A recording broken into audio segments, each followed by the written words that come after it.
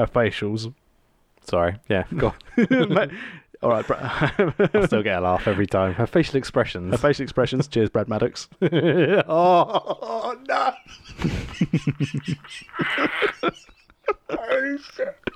Oh, you dropped that. Oh, that's so good.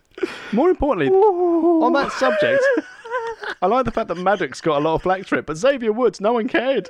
Hello, everybody. My name's Rich. Welcome to the World Wrestling Podcast. I'm joined by Tax Williams, as always. Hello, everyone. How are you, sir? Yeah, very good. Still struggling with the heat, struggling with the temperature as two larger gentlemen. This is not going well. It's a bit sweaty in here today. We've got curtains closed, and we did have fans on. No, too bad for the audio. Yeah, indeed. Yeah, true. Absolute nightmare. How's your week been? Not bad. I've had tonsillitis, which is not great, but I'm practically over it now and sounding a bit more normal. I do sound a little bit blocked up, so it might be a bit weird on the pod. Bodes well for podcasting. I've got tonsillitis. Oh no. It's nice. Swallowing is an issue. So there's a clip for the start of the show. Have you been watching much wrestling this week? I have watched way too much wrestling this week. I've been watching the G1. Oh, excellent. And so the G1 has been...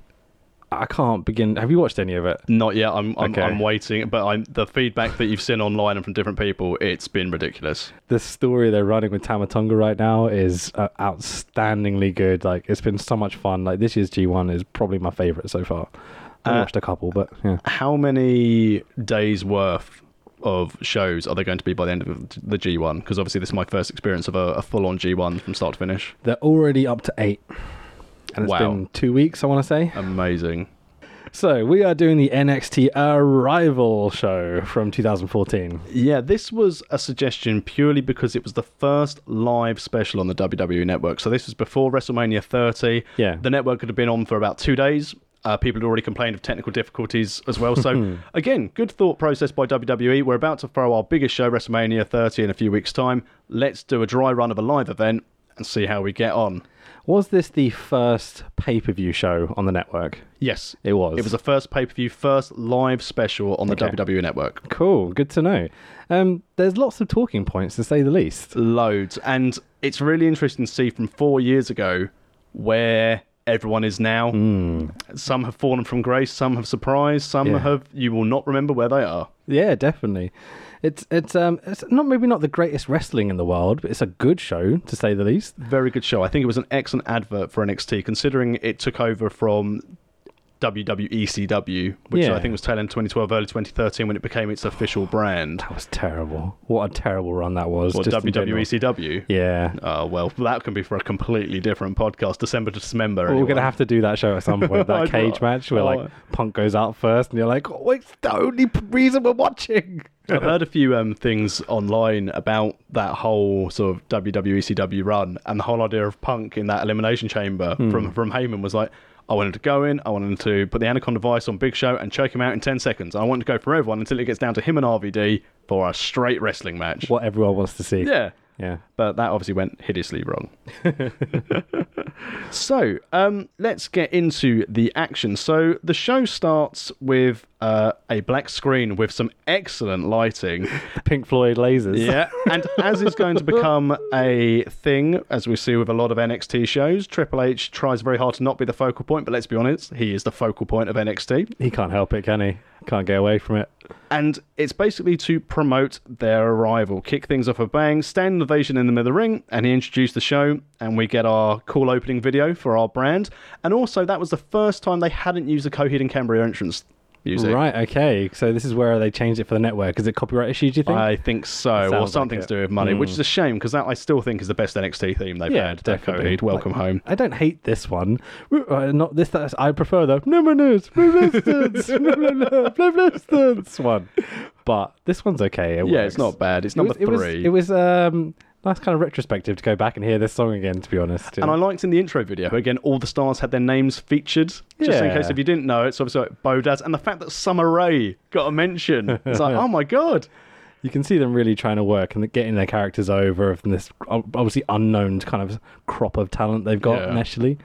So it was very good. And then we're introduced to our commentary team of Tom Phillips, Byron Saxon, and William Regal on commentary. What do you think about the commentary? I thought it was really good, actually. Okay. I can't remember the name of the chap who was on main commentary before Tom Phillips, but Tom Phillips, I think, has done really well since coming in. He's done brilliantly for himself. He's now the SmackDown lead. Yeah, lead commentator on SmackDown. And Saxon does all right as well, considering he was a failed wrestler. Yeah, I'm not the biggest fan of Saxton. I find him a little cheesy and a little unknowing at times. Like, he doesn't quite know how to phrase things or where to put himself in this conversation, you know? I think that's part of the appeal to him, though. Yeah. Because the fact they know they can, like, I can see that. bully and rip him, but he's part of the joke. So we start off with Cesaro against Sami Zayn. This is match number 4 in their run of matches, which have all been, from memory, outstanding. People have been raving about them online. The previous match was a 2 out of 3 falls match. So it seems a little bit odd they've gone from 2 out of 3 falls to just a single 1-on-1 match.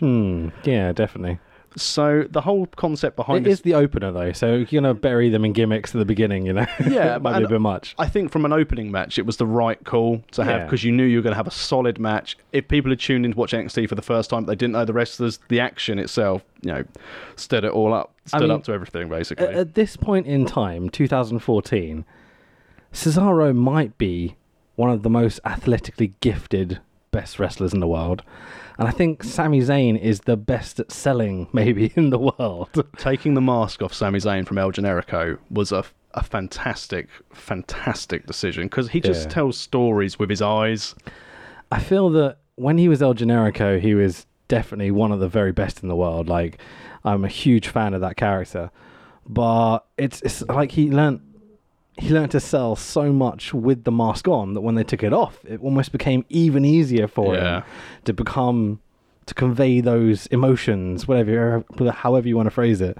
And when he turned heel at the tail end of last year as well, you could really see him come into his own in his character. Yeah. It was absolutely fantastic. Just letting go and letting all that nonsense come out. and it was brilliant nonsense as well. And it was a really good foil to Kevin Owens. But anyway, so the action gets started. So Cesaro is overpowering Sami Zayn, and then the commentary put over that Cesaro's just got to win over current world champion Randall Keith Orton. Lovely. Oh, God, I hate Randy Orton. You're not happy about the comeback then? At least he's doing something sensible. I'm a legend killer, now I'm a legend, and I'm going to kill everyone. It's like, oh, well, at least you've actually got something to say, at least, you know, being honest. So obviously after this there's our big sequence, and it hits a peak when Zayn tries a Hurricane Rana, but Cesaro stops it halfway and goes for the big swing. Zayn flips out, lands on his feet, and sends Cesaro to the outside before following with a front flip onto him. Already I'm like, this is great, I could watch this all night. Everything in this match is so much fun, it's so exciting, it's varied, it's I'll counter this and you'll come back and counter with this, and well, that's the thing, it wasn't really exactly competitive. It wasn't exactly a spot fest, was it? It was a counter for counter using innovative moves. It's calculated spot fests. Definitely.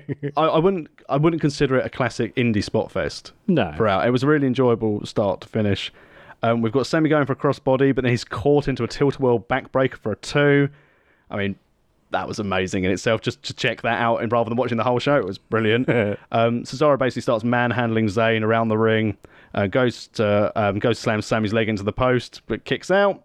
Sami goes for a gorgeous DDT, but then he's hit with that ridiculous uppercut.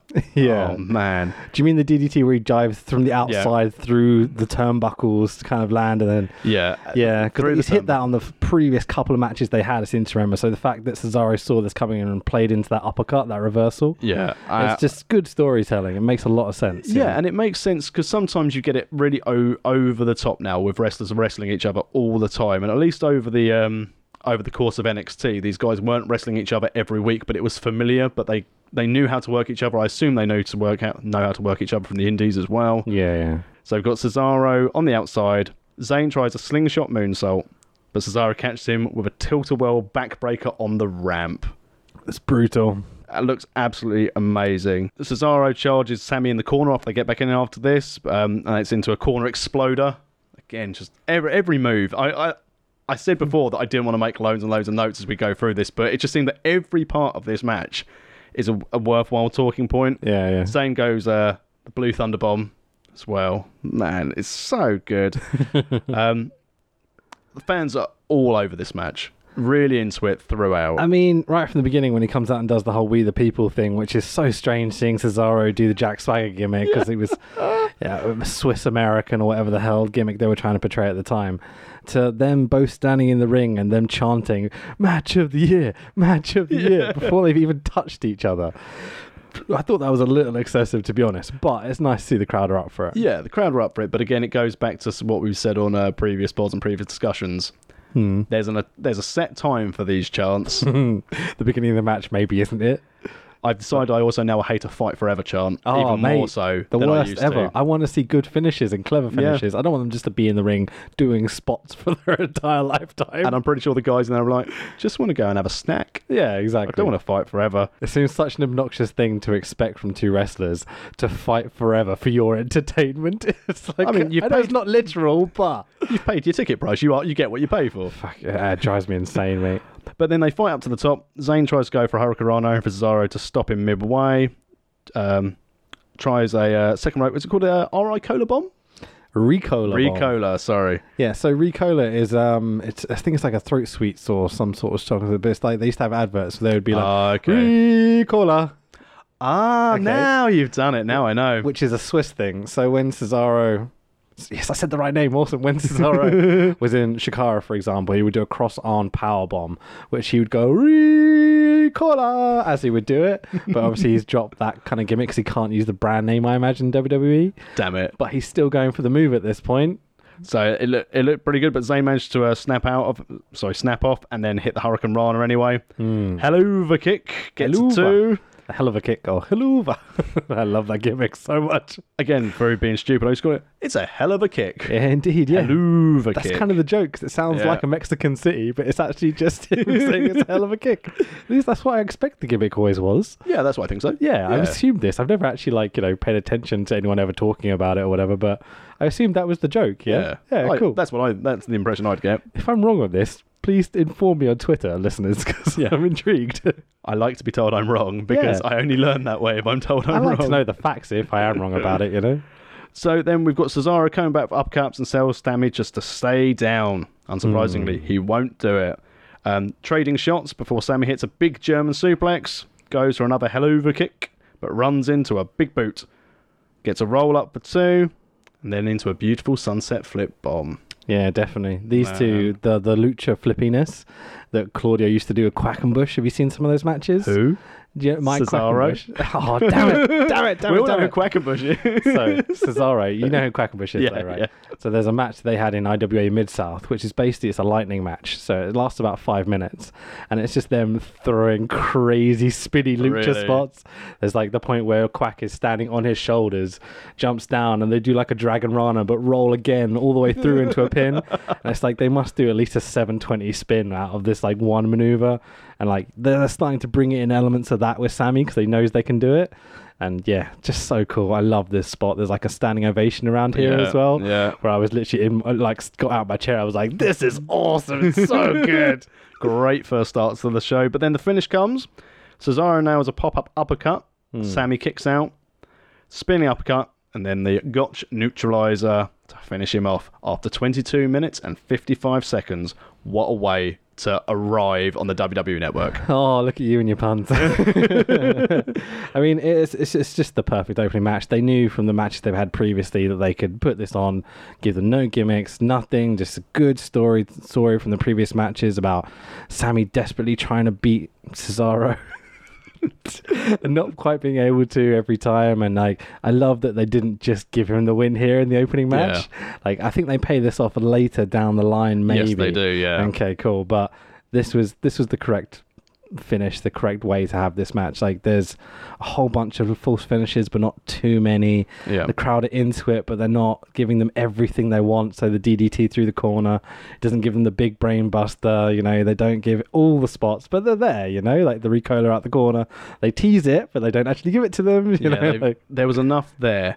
I think for an opening match as well, as you said, with not too many false finishes, you don't want false finishes in your opener because what's the rest of the card going to do? Yeah. If you have false finishes in every match, no one's going to buy into it, are they? Yeah, not for an opener, for God's sake, please. In my opinion, from where these two guys were at this point to now, WWE have essentially just wasted both of them. Do you agree? I'm a bit indifferent to wasted because they've made good money. They've been on TV. Do you not think that they could be headliners from this match? Just watching this in 2014, do you think they could be headlining WrestleMania, SummerSlam? I think from a wrestling perspective, yes. I think from a character perspective and a all-round global wrestling sort of champion to doing media, I'd say definitely no for Cesaro. Okay. I'd say unlikely for Zayn. I think they are top-tier talent to elevate their chosen ones to go to the next level. That's not saying I don't think that they should be given the chance to have a go at it. Yeah. But I just don't think that the way that their characters are, I don't think that, I mean, especially Cesaro, his promos aren't the best, but he can do it in the ring, and that's why he's been around for so long. Mm-hmm. But it's interesting to see how Cesaro is really over in WWE as a tag wrestler as opposed to a singles wrestler. Is he though? I'd say he's more over as a tag than he is as a singles. But when he was a singles guy, mainly post Jack Swagger sort of stuff, much like Luke Harper, he was getting really, really good responses. And I think with Claudio... No, it's fine. It stays in. I'm just going to call him Claudio for now. Fuck it. With Cesaro and Sami Zayn, it's almost to me that they're so confident in their abilities and they know what they can do that they don't necessarily have that drive, that Cena-esque vibe to be pushed to the very top. You know, they're not going to be demanding guys in the locker room. They're going to be willing guys. Yeah, and I think that again it's down to the wrestler and down to the booking team, the creative team, to get them to the top level if they can get there. I said ring work wise, no problem at all. They're two of the very best. But if you think of people now who are at the top of their game, someone like AJ Styles, he's not featured as the main star. Yes, he's on the computer game. Sorry, he's on the video game. The cover. Yeah. He's on the cover of 2K19. Probably, yeah. But again, from a promo standpoint and going on to their big network shows to promote things, I think he'd struggle. I think it'd be awkward. I think of Cesaro and Zayn would have a better chance because of his personality and his character. I'm not saying Cesaro can't, but even when you hear Cesaro interviewed and just having a bit of a laid-back interview for other podcasts or other shows, you sometimes struggle to get a degree of enthusiasm unless it's about the concept of coffee. What if you'd stuck him, Rusev, and Lana in a little stable as the evil foreigners? Then you'd still have Rusev as their pushed guy, as much as he's not overly pushed. But we'll get to Rusev a bit later on this, as an opinion. But I think they're fantastic wrestlers.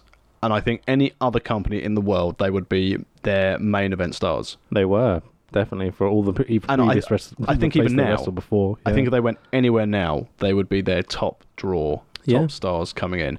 And in some instances, similar to what Cody's done, I think that's what, if they wanted to be top of the WWE, they'd need to do. They need to go elsewhere to prove they can hold a title, draw an audience, to then go back to WWE and do something to boost their character. As I said, I think they're both phenomenal in-ring talents. I think Sami Zayn is hilarious, and in both in a heel and a face mentality. Cesaro, I think, is the best in-ring athlete WWE have, but he's not the Lex Luger, he's not the total package. What a terrible example. But I know what you mean. Yeah. Do you think they would have missed the boat with both now? Yes, there's no way either of those are going to go into the main event. So they're tag job guys basically now. They're tag or... job is a bad way of putting it. They're two of the very best guys at getting other people over. They're the top elevation talents. Yeah, that's a nice way of putting it. Yeah, very nice. They're always going to have money. They're always going to have a job. I can imagine afterwards, because I think, as we've said before, Cesaro will want to go with his wife and train at the Performance Center when his time's done. And can you imagine how good nice little retirement in Florida, you know? Exactly. Employment, WWE, easy. And then Zayn will either go back to the Indies if he tires of WWE and make a barrel load of cash. I want to see his retirement match in PWG one day. Quality work. Think about all the things they can do. Would he go back under the Generico mask? See, that's where the fun stuff happens. Like, is he Generico? Is he not Generico? Does Generico appear at some point? You know, Can you imagine the feud? They set him up, Generico versus Zayn. But just to clarify, they're not the same people. Generico went to like an orphanage in Mexico to look after kids. Yeah, So exactly. Sami Zayn's just a Canadian guy that appeared suddenly. It's a good thing he didn't go to like the UK tournament. It would just be Generico from Leeds. Oh, Ligero. Oh, I love This Ligero. Leeds accent. Mexican Leeds, right? You should just come up and be like, Arriba, Arriba, and that's it. Just down from Tijuana. Okay. So before you get on to the next bit, I know what you're course. going to do. Do you notice the cheering section? Yes. The white t-shirts, the Mojo Rawley t-shirts. I think it's his mum Why and are his they? family. Why is there 2 rows of them opposite the hard camera? Well, Like- this was the same time that both Mojo Rawley and Baron Corbin were coming in as undefeated bulldozers. They're Right, having okay. squash matches at every single turn leading up to sort of this match, because I think the plan was going to build it to be Mojo Rawley versus Baron Corbin, undefeated versus undefeated. right. And that just, Oh, that excites me. It tickles my fancy. well, I can tell you, that do you want to know the result of what happened? Go on. Well, I don't know, but I know one of them Obviously memorable, yeah. I know what happened. I just can't remember which guy won and which guy lost, but one of them squashed the other one, and that was it. Oh, great. And Fine. I think it was Bazza Corbs. It was probably I Barry. think Yeah, it was Barry Corbs. It's belly talks. Like, sorry, carry on. So, on top of the Mojo Rawley fan section in the crowd, we had a really terrible vignette. The hype man. my god! This was so good. This He is is- like my favourite bit of the show. He is only in WWE based on who he knows. Oh, come on. He's ace. He's No. so funny. Like, he's next to a football star that seems genuinely mentally disabled. Like, he doesn't seem capable of anything. And just like, he's so enthusiastic, but terrible. Oh, it's Like, awful. How is he a heel nowadays? It makes no sense. Okay, so we're on to our match. CJ Parker The fucking hippie. versus Mojo Rawley. I'm trying not to swear, but I couldn't resist. CJ Parker, now Juice Robinson in New Japan Pro Wrestling. You've got to say, as much as I didn't like CJ Parker during this time period, he's given it his all. So, so basically, Mojo claims that CJ Parker is not hype enough. It's just, I'm so glad I made notes on this, He because don't get hype, he stay hype. CJ Parker looked more, I mean, there was a lot of hype from both wrestlers in this match and their entrances. Yeah, the spinny belly thing Yeah. CJ does. Ridiculous. That was great. I enjoyed that. So they go through some basic exchanges for CJ Parker, elevates on a back body drop. Parker comes back, gets a near fall. CJ's doing all right trash talk to Mojo, getting Biggie levels of butt crack visual. It's Oh, what I've really? written throughout this. I didn't notice this. No one's doing it. It's on one of my my tick checklists. Do I see a lot of butt crack? Tick, and I saw a lot. Okay. Because Big E was notorious. This is usually the kind of stuff I notice, so I'm Yeah. glad that you're paying attention to this sort of thing. I thought you'd appreciate Big E butt crack levels. We can have it as a Big E butt crack monitor We going need like a forward. scale. But basically, Mojo comes back, hits the hype drive. So jumping butt splash. The whoopsie. Whoopsie. So Mojo wins in 3 minutes 25 seconds. Yeah. Decent cooldown after the 23 minutes we've just had.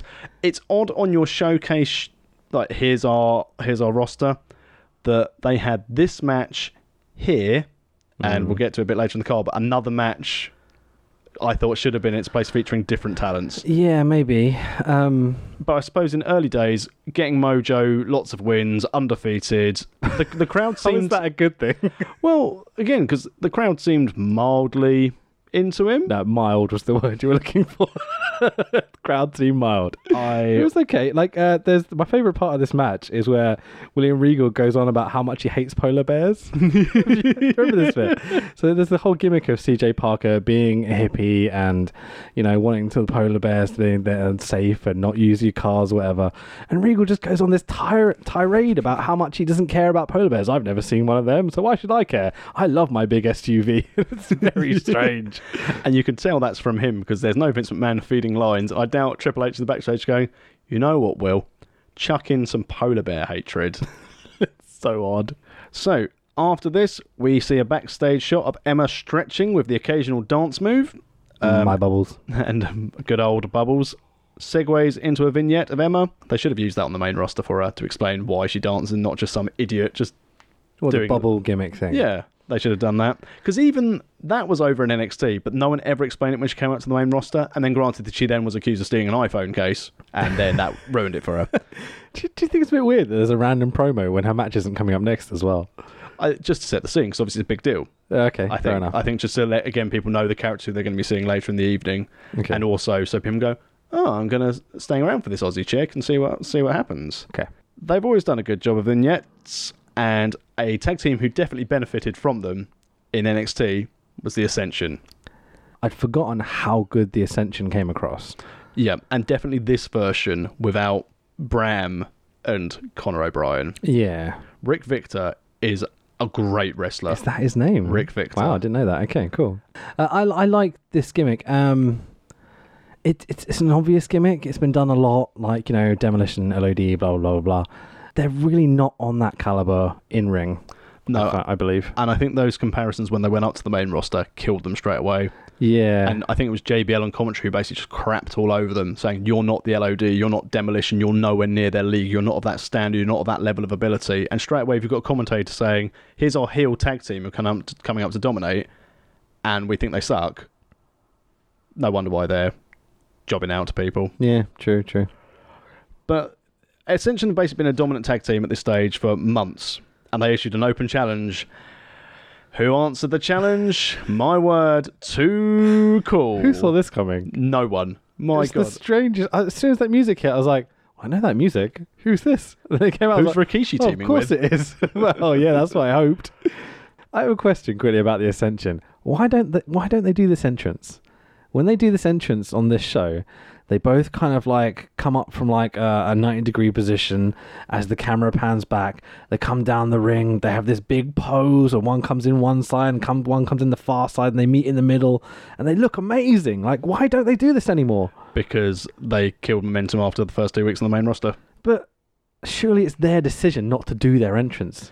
I don't think so. I think it's Someone's told them you have to job to the ring. Like, jog in, boys. Again, if they've lost faith in them, it's a case of, right, you need to be in the ring during the break, and then once we come back from the break, you're going to be in the ring without your Ascension. We'll have your theme music Wouldn't playing. you at least do the pose? You know? Something. Like, they don't do shit anymore. Be a bit weird, though. Our TV's back. Oh, the Ascension have just decided, so after standing in the corner, to do their pose. But do anything to get your gimmick over is the point I'm getting to. The Ascension beat the stuffing. They beat the daylights out of Too Cool. As this match should be booked. I mean, it was nice that Grandmaster Sexay playing the face in trouble. He's the one in moderate peril. Maybe he's got it too hot. He'll get that hot tag and come out, get over him. But he gets the fun bit of the worm in at least. yeah, you know? it's again not many notes to say from this other than they got basically beaten down. They got a worm, which, you know, where would you rate that? Below or above the Cobra in finishing moves? In terms of it's very silly live and it's fun and all this sort of stuff, yeah, fine. Like, I'm all right with silly gimmicks and silly things. Like, it's on the level of like the People's Elbow, the Cobra, all this sort of stuff. Like even the Five Knuckle Shuffle.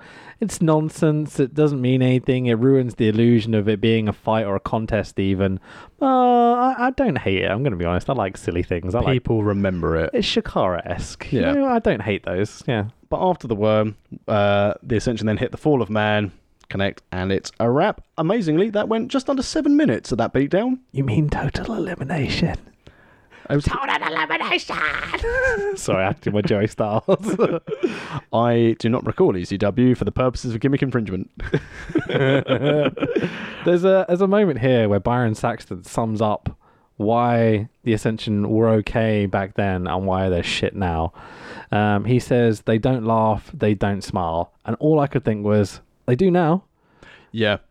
They really do now. In their cheesy, funny. It's been kind of funny with Breezango. Yeah. I enjoyed those segments, the bits that I saw, but it killed the character completely. I don't know where these guys go from this point now. The Indies. Yeah, you think they're... Or they'll just basically work on main event and superstars until their contracts expire, or one of them gets injured and then the other one gets depressing, raised. man. That's really depressing. but maybe justified. I don't see a lot of in-ring ability, really. They're impressive, but not Rick Victor memorable. would benefit amazingly if that team were to be split up and released. I think Rick Victor as a singles wrestler could be a decent mid-card talent. Do you not think they'd mojo him a little bit? No. I think they'd bring him back to be vicious Rick Victor. Because, again, when he was on the Indies, people really raved about him. And he was a top singles guy in NXT in the 2013 sort of calendar year until Bram got fired. Right. And then they stuck him in with Connor to be the updated version of the Ascension. Cool. So I think for him, he probably thought, oh, great, I get to have a tag run. But I think short term, brilliant. Long term, not great for his prospects. No, it'd be interesting to see if they do something with him in the future. But for now, he's sitting kind of dwelling in that mid-card status, you know. But he's taking a paycheck. He's making money. As you said, a sock puppet can pay for someone's house. If he can set up someone's family, and also, you know, let's be honest, you're going to put your body through a lot of wear and tear. He's going to be on house shows. Mate, that easy money, you know? Like, yeah. Well, that's the thing. If they're being squashed, if they're being paid to fly out somewhere and they have to be on a comedy segment for 5-10 minutes, and then they get paid and they get to go home and they get to be around the business they love, more power to them. All the power to him, mate. Definitely. Up next, before our big NXT Women's Championship match, we get a pretty decent vignette of the anti-diva. So amazing what happens in a few years' time. The anti-diva Paige. And man, did they get her over strong in this vignette. Yeah, it was good. Really good. I think having Paige as the first NXT Women's Champion was a great idea because it's something completely different to what fans in the WWE had seen over the last 10-15 years of attractive women in provocative attire, not really wrestling, but then to have someone like Paige come out, and at the same time you've got people like Natalya in the background who, again, is beautiful in her own right, but she's not going to sit there in underwear just frolicking about. She wants to wrestle because she's a decent wrestler. Yeah. Obviously loves cats. There's 3 or 4 women that had been in the WWE before Paige that were kind of doing something different. They were being respected for being wrestlers as such, you know. Like Trish and people like that had tried it, but really those are models that came in to become wrestlers. But you have your Litas, your Beth Phoenix, your Jazz, you know, there's always been women that have been really high-level, talented, non-diva-y wrestlers. Paige is the first time that I felt like they put someone at the top of the card and really gave her that work and that gimmick to do something different finally. And it's led to, well, the Divas, women's revolution, evolution, whatever you want to call it, and the current state of women's wrestling where they're just going to have their own pay-per-view now, which is great. You mean all thanks to Stephanie McMahon? Oh, of course it is. Yeah, Lady Balls over there. Yeah. It's a weird one. Like in this opening promo, there is something I actually wanted to mention. There's a line in it where Paige says she knows she's the first champ, but she's got a lot of trouble coming her way. She doesn't know the half of it. Jesus. That poor girl has been through so much crap. Namely, Alberto Del Rio. Should we go through this now? Yeah, let's do this. The daughter of Ricky Knight getting the WWE contract above her brothers, to being a top superstar, to being put on the main roster to win the belt on her first night there, to be the first NXT champion before that. You think about the push, the prospect, everything she had going for her, to sex tapes being released of her, and eventually marrying Alberto Del Rio and going on this drug-fueled tirade on the internet, like in front of everyone for the world to see, missing spots like bookings and such, to being off TV for all this time, to then finally coming back, seemingly getting herself clean, breaking her freaking neck and basically having to retire. It's like, what happened in these 3 years? And do you think part of that, The Rock's movie of her family, has been postponed because it's been pushed back now, I think, till next year, because the trailers were going on around Mania time. Yeah. Because she was off TV, and when she came back, she was injured, so there'd be no, obviously, on-screen time for her to really promote the movie. Do you think that's a reason why they pushed it? Other than that, because obviously they cited production issues. But, oh, right, okay, I didn't know that. But if they've got trailers done of it, I know, again, from your world, this is more knowledgeable than me, but if you're saying, I've got a movie to release in March of 2018, to then turn around and go, we're going to need another year. Oh, mate, it happens all the time. Yeah. Like, literally, it's so regular nowadays in that production is done on such a tight budget because there isn't just like one movie this summer. There's 1,000 movies you can go see in the cinema. There's 1,000 things released on Netflix. There's 1,000 things released on Amazon. Like they're buying out so much that there's less wealth to go around, basically. Like there's more in the last 5 years. Money has started to come back into the film industry, which is really, really good because Netflix exists, Amazon Prime exists, blah, blah, blah, blah, blah. People are spending money on it. The problem being that there's so much content available that it's very difficult for anything that isn't already established to kind of get that momentum going. Things like, there's the exceptions, Game of Thrones, for example. Things like Mindhunter and stuff are very kind of unique, but they're all based in something that was already popular or known about. It's very difficult to have something that's unique. So her story works in that sense, and there's a fan base already there. It would make a lot of money if they just released it now, like on Netflix or just on demand. But to me, it feels more like they've delayed it because there's more story to tell. Almost. Possibly. She's got a lot has happened to her in this time period, and like even in the last year. Think about what's gone on in her life. Very true. Like I think if they ended her story, her film, with her in the ring as the champion celebrating, it's not really the full story. So after this vignette, we then go to the crowd where we see Ric Flair with his daughter Charlotte. Whoa! All right, Kurt Angle. I was trying not to peek the mic. Sensible. Yeah. But and then obviously months later, Charlotte would then go on to win the NXT Women's title from here. Seeing her sitting in the crowd and knowing her future, you're like, oh, she's good. She's so good. I do like as well that now they always go back to where they show things like Charlotte being in the crowd at different things. So they show things of her like watching Ric Flair wrestle. There's the stuff in WCW where she's in the ring as they're trying to beat down Ric Flair and Ashley Flair and all the Flair children, David Flair and Reed Flair are all in there. After they show that, we then get Stephanie in the ring where the crowd... Look who's out to take some credit. And the fans chant, "You've still got it," and she responds, "I never lost it." Do you think it's a bit sexually exploitative here? That a woman comes out to the ring and they're instantly like, "You've still got it." I think they're talking about her physique more than anything at this point. Just me? Yeah, that wasn't my thought. What did you think they were chanting for?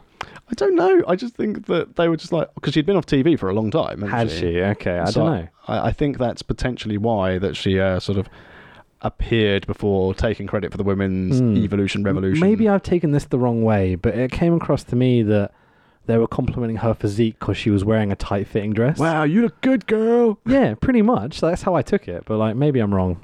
But so the diva speech that she gives here. How offended are you by the word diva in general?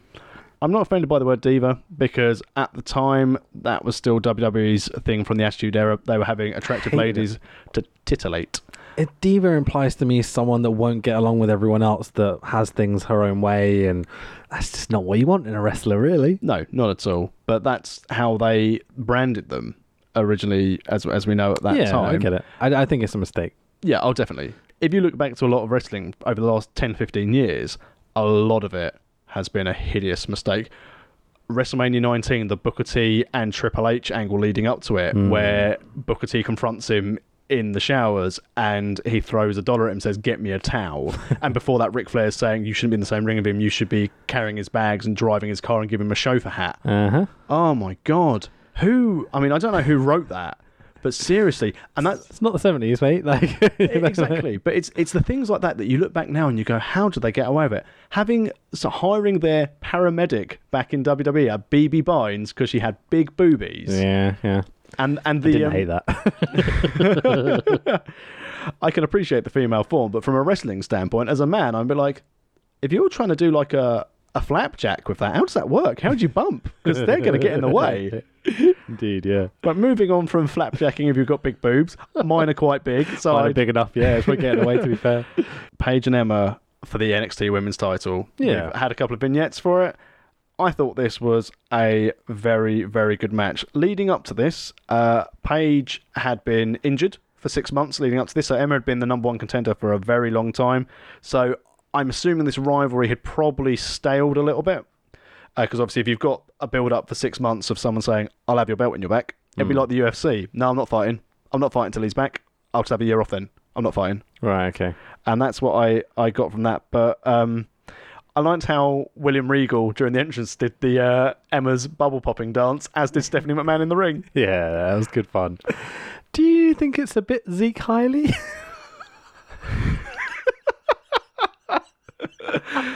I couldn't help but notice that every time she does this, it's a bit like, yeah, you know what I mean? It's very Now you're doing it. white power. I mean, now you're doing it in front of me. Yeah. I can see where you're going with it. I'd never thought of that. Yeah, I leading mean, up to it. Maybe it's because I'm more aware of it, 'cause all the nonsense in the news nowadays, but she's walking to the ring extending her arms in a very pointed finger way. It feels a little inappropriate when you see little kids in the audience doing it as well, but I guess she's taking it back, so. I'd rather see little kids doing the balloon pop / other thing you've just mentioned, rather than little whatever her name is, Bailey's mate in the crowd waving. If you're going to go pop a balloon, wouldn't you use a finger rather than... You can't. I can't think of how to describe it. Well, if you're dancing like that, it looks a bit silly, isn't it? If you can't, obviously you can't see what I'm doing, but the moment I'm doing Emma's dance with just This is finger great popping. for podcasting. Yeah. Discussion of how do you pop a balloon, a bubble. Let's move on. I shouldn't have brought it up. It's still funny though. Don't you dare cut that. I'm definitely not. I'm glad you did it. But we start off with a shoving match as things get underway, and then the ladies start brawling. After a kick to the gut, Paige goes for an early Paige turner, but Emma counters with a backslide for a 2. Love a backslide. Really simplistic, but really effective.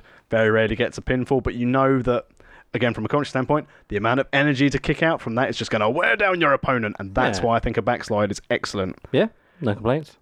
Slingshot by Emma countered into a pin. I like how scrappy this start is. It really gets over the intensity of this feud. No collar elbow to start with, shoving. I want to be the best. Yeah. Which was nice from a women's match in WWE at this time. A case of, I want the title. Yeah, that's something what different. I want. Like we're talking about earlier, like they're finally giving these girls space and feuds and storylines, not just like, oh, I like that bloke, but you like that bloke, so we're gonna have a wrestling match, which is just shit. In pudding. Yeah, exactly. Or mud, or anything dressing else. gowns, or whatever it may be. Playboy bunny pillow fight. Snoop Dogg special guest referee. It's ridiculous. Can I read out my favourite Regal quote at this point? Yes, because the commentary in this was blinding. It was really fun, It was really but good. there's a really funny Regal line where he's talking about Emma. Have you got this written down? I know which one you're about to say, but far away. Okay. I've been married 17 times. Why can't I find a nice girl like that? It's because I'm addicted to wedding cake. Yeah, so good. So funny. Oh, William Regal is the best. Yeah, he's maybe a little too funny, over enthusiastic at times to get across the seriousness of the feud, but that line is so funny. The fact he's been married 17 times because he wants the cake. It's so silly. It's the only reason I'd get divorced. Oh god, I laughed so hard at that. Like, I had to stop the fucking show for a second just to get my breath back. On a quick segue, which we tend to do, William Regal, had he not got suspended after winning that King of the Ring, Yeah. main event would have been on his way to, I think. I think being Triple H's buddy and friend and stuff, he could have been a top heel run would have been nice to see at some point. Don't think he ever needed it though. I think he's always been one of the very best. We all know he's one of the very best. He's been funny. He's been great in the ring. He's given us a whole bunch of other guys like through training and such that, Bryan Danielson, for example, like learned a lot from William Regal. What's he ever done? Yeah, exactly. Daniel Bryan, I mean, God's sake. But yeah, back to, so again, he was brilliant on commentary, as were Phillips and Saxton. Yeah. Emma goes for her Emma sandwich. And Paige, some of the names in these moves are terrible. The Paige Turner, the Emma Sandwich, the Evolution. Like, come on. Well, too many puns. Then Too you'll many. love it when Paige comes back with a knee strike, but she wastes too much time screaming. Emma takes her down, and we get a dilemma and then an Emma sandwich. Oh, no. My brain hurts. Paige is fantastic at selling in this match. She makes everything Emma does look vicious, like she's in pain throughout. Yeah. Her facials. Sorry. Yeah, go on.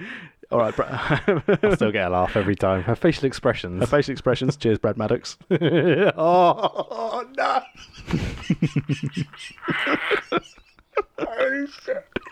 Oh, you dropped that? Oh, that's so good. More importantly, on that subject, I like the fact that Maddox got a lot of flack for it, but Xavier Woods, no one cared. No, it's like literally there's one comment on like some award show the week after. It's like forgotten about. Like, Yeah, exactly. Woods can do it no wrong, but Mad Braddocks. oh fucking hell! Oh my lord! Compose yourself. I tried so hard not to put those lines in. But you just went for it. It's like, good on you. Well, it's in the public domain. Yeah, true. It's true. factually accurate. Yeah, poor girl. You feel terrible for her, but And at this stage, Yeah. Emma's probably like, I don't want to touch that belt. oh, I imagine as much. Yeah, true. It's stained. So, I've lost my place in my notes. Right, we're up to the page turner stuff. at the end. Page turner stuff. Well, did you enjoy the Emma does her little sit out powerbomb as well? Yeah. And then they chanted the better than Batista in Yeah. the crowd. Is that what they were chanting? Yeah. All right. Okay. I tried to work it out. I heard Batista, and I assumed they were chanting something along those lines. But yeah. Yeah. Okay. That's good. That's So funny. nice respect there, because again, his powerbomb was quite good. Yeah. I think she did it better. She didn't lean back and almost fall on her neck as she did it. You know, like it was good. I like set out powerbomb, like Liger-esque. You know, He was just trying to do a destroyer, and it Yeah. went wrong because Batista doesn't watch the Indies. because he's a great wrestler. Well, hang on. For a big man, his match with Undertaker. I've never seen a Batista match I've enjoyed. Oh, really? Ever. Absolutely hate him. Hate his promos, hate his character, hate his wrestling. Like, it's just not for me. I like the fact when he was in Evolution, and everyone's like, "Oh, these young guys." He's 43 How was now. Okay. But as you said, yeah. So we've got after the better than Batista bomb, Paige begins to rally, and we got some loud shots as well. Yeah. Um, Just the crowd are chanting so much they kind of don't pay attention to the end of this match. yeah, they're starting to get a Yeah. little bit into themselves. Yeah. I feel like berating a crowd again, but I probably won't because I do that every week on the pod. So, cool. But we get a Page Turner and a kick out at 2, and at that stage, no one had kicked out the Page Turner, and I think the commentary got that over all right. Yeah, crowd didn't seem to care, but like, No. carry on. But then digging deep, she applies a Scorpion Lock. Speaking of terrible names, this eventually becomes the PTO. Yeah. The Page Tap Out. Oh, such a terrible name. What's wrong with the Scorpion Crosslock or Scorpion Lock? Just leave it like that. It's a great name. Sting's move. Well, did Sting ever use this? No, he just used Scorpion Death Of Lock. course. Yeah. But it makes so much sense to call it the Scorpion Lock or Scorpion Crosslock or whatever. Like Yeah. Page Tap Out. No. Ugh. But then That was again, a mistake. they weren't great at naming her when she got into the Women's Revolution faction, and they called them what I can't remember the name. The Sorority Sisters. Submission Sorority. Submission Sorority. Yeah. and that, which is a great name, but happens to be a porno as well. So. yeah. Someone probably should have googled that. Yeah. So Emma is forced to submit in the Scorpion Lock /PTO, and the crowd response of the move was quite good at the end. Yeah, At the yeah, end, so they I said cared. they were losing their interest, but once they got the result, they popped quite happily for the victory. Yeah, and what a cool finish as well. Yeah, and I think obviously the right person won here to carry on spearheading that level of I'm women's trying wrestling. to think, like, pre this, what was Emma kind of doing? Was she just feuding with Paige, essentially? Because there was that break, obviously, that you talked about. Yeah, literally nothing. She'd gone up to the main roster at this stage as well, so I think she was starting to do her stuff with Right. Santino at this stage. Okay. Because this is where having her vignettes here on Arrival would have been good had they used them on the main roster to get people to understand her character. I think she's a great athlete. I think with Emma, again, looking at where they are now, we've already looked at Paige, but with Emma, I think it's a real shame she wasn't comfortable, because the dirt sheets were saying that the reason the Emelina character didn't happen was she wasn't comfortable being this sort of sultry lady and all glamour, which is strange because all the time people were showing pictures of her Instagram where she's more than happy being sultry in her Instagram, but the Emelina gimmick I don't think would ever. I think it was meant for other people, and she kind of got saddled with it. Yeah, And because when she teamed with Dana Brooke later on in NXT, that Emma was fantastic. I didn't hate it. I enjoyed it a lot. I like the salty, annoying bad girl heel sort of thing. I think the Aussie girls do it better. The what The do they call them? Iconics. Thank you very much. The Iconics do it better, which is funny because they're also Australian as well. But I think you could have easily slipped her into that gimmick. I'm not a fan of this Emma's character. Our dancing Emma. Yeah, I think she could be okay at the geeky kind of silly thing, but then Bailey does that better. Yeah. And so it feels like every turn that Emma was taking, there was someone else or a group of people that were doing her that gimmick better than she was. Yeah, and also, as you said, you had AJ Lee at the time being the nerdy wrestler as well, so... Yeah, There, it's difficult to find like a place where she fits in. yeah, and I think as well, going forward, it was a case of potentially a bit too early for Emma to be on the main roster as well. Lost think in the so. mix a bit, still Yeah. at the tail end of the diva. Give her a couple of years in NXT. I know she got put back on NXT for a while, but I think this giving her that break and the main roster now was way too early. Yeah, definitely. Yeah, maybe it's just desperate to have more women on the main roster at this point, because they seemed to be, it was quite thin at that time. Yeah, it was very thin, and obviously the feedback from the matches in NXT were a lot of the female talent saying, "Oh, I'd rather work in NXT because I actually get to work, Right, yeah. get to do matches rather than sort of a 3-second squash match with the Bellas." Yeah. Post match, I thought you'd hate this part: Handshakes and hugs. handshakes and hugs. Knowing that they're friends now, I can understand why, but it felt Second unnecessary hug. to the story. Yeah, second amount of hugging. I said Cesaro, Zayn, for the story, it made sense. Yeah. For this, they're not going to suddenly become tag team mates in the storyline. It's just a case of we've done a good match. I would have preferred the rivalry to continue and being more aggressive towards each other rather than this happy, huggy.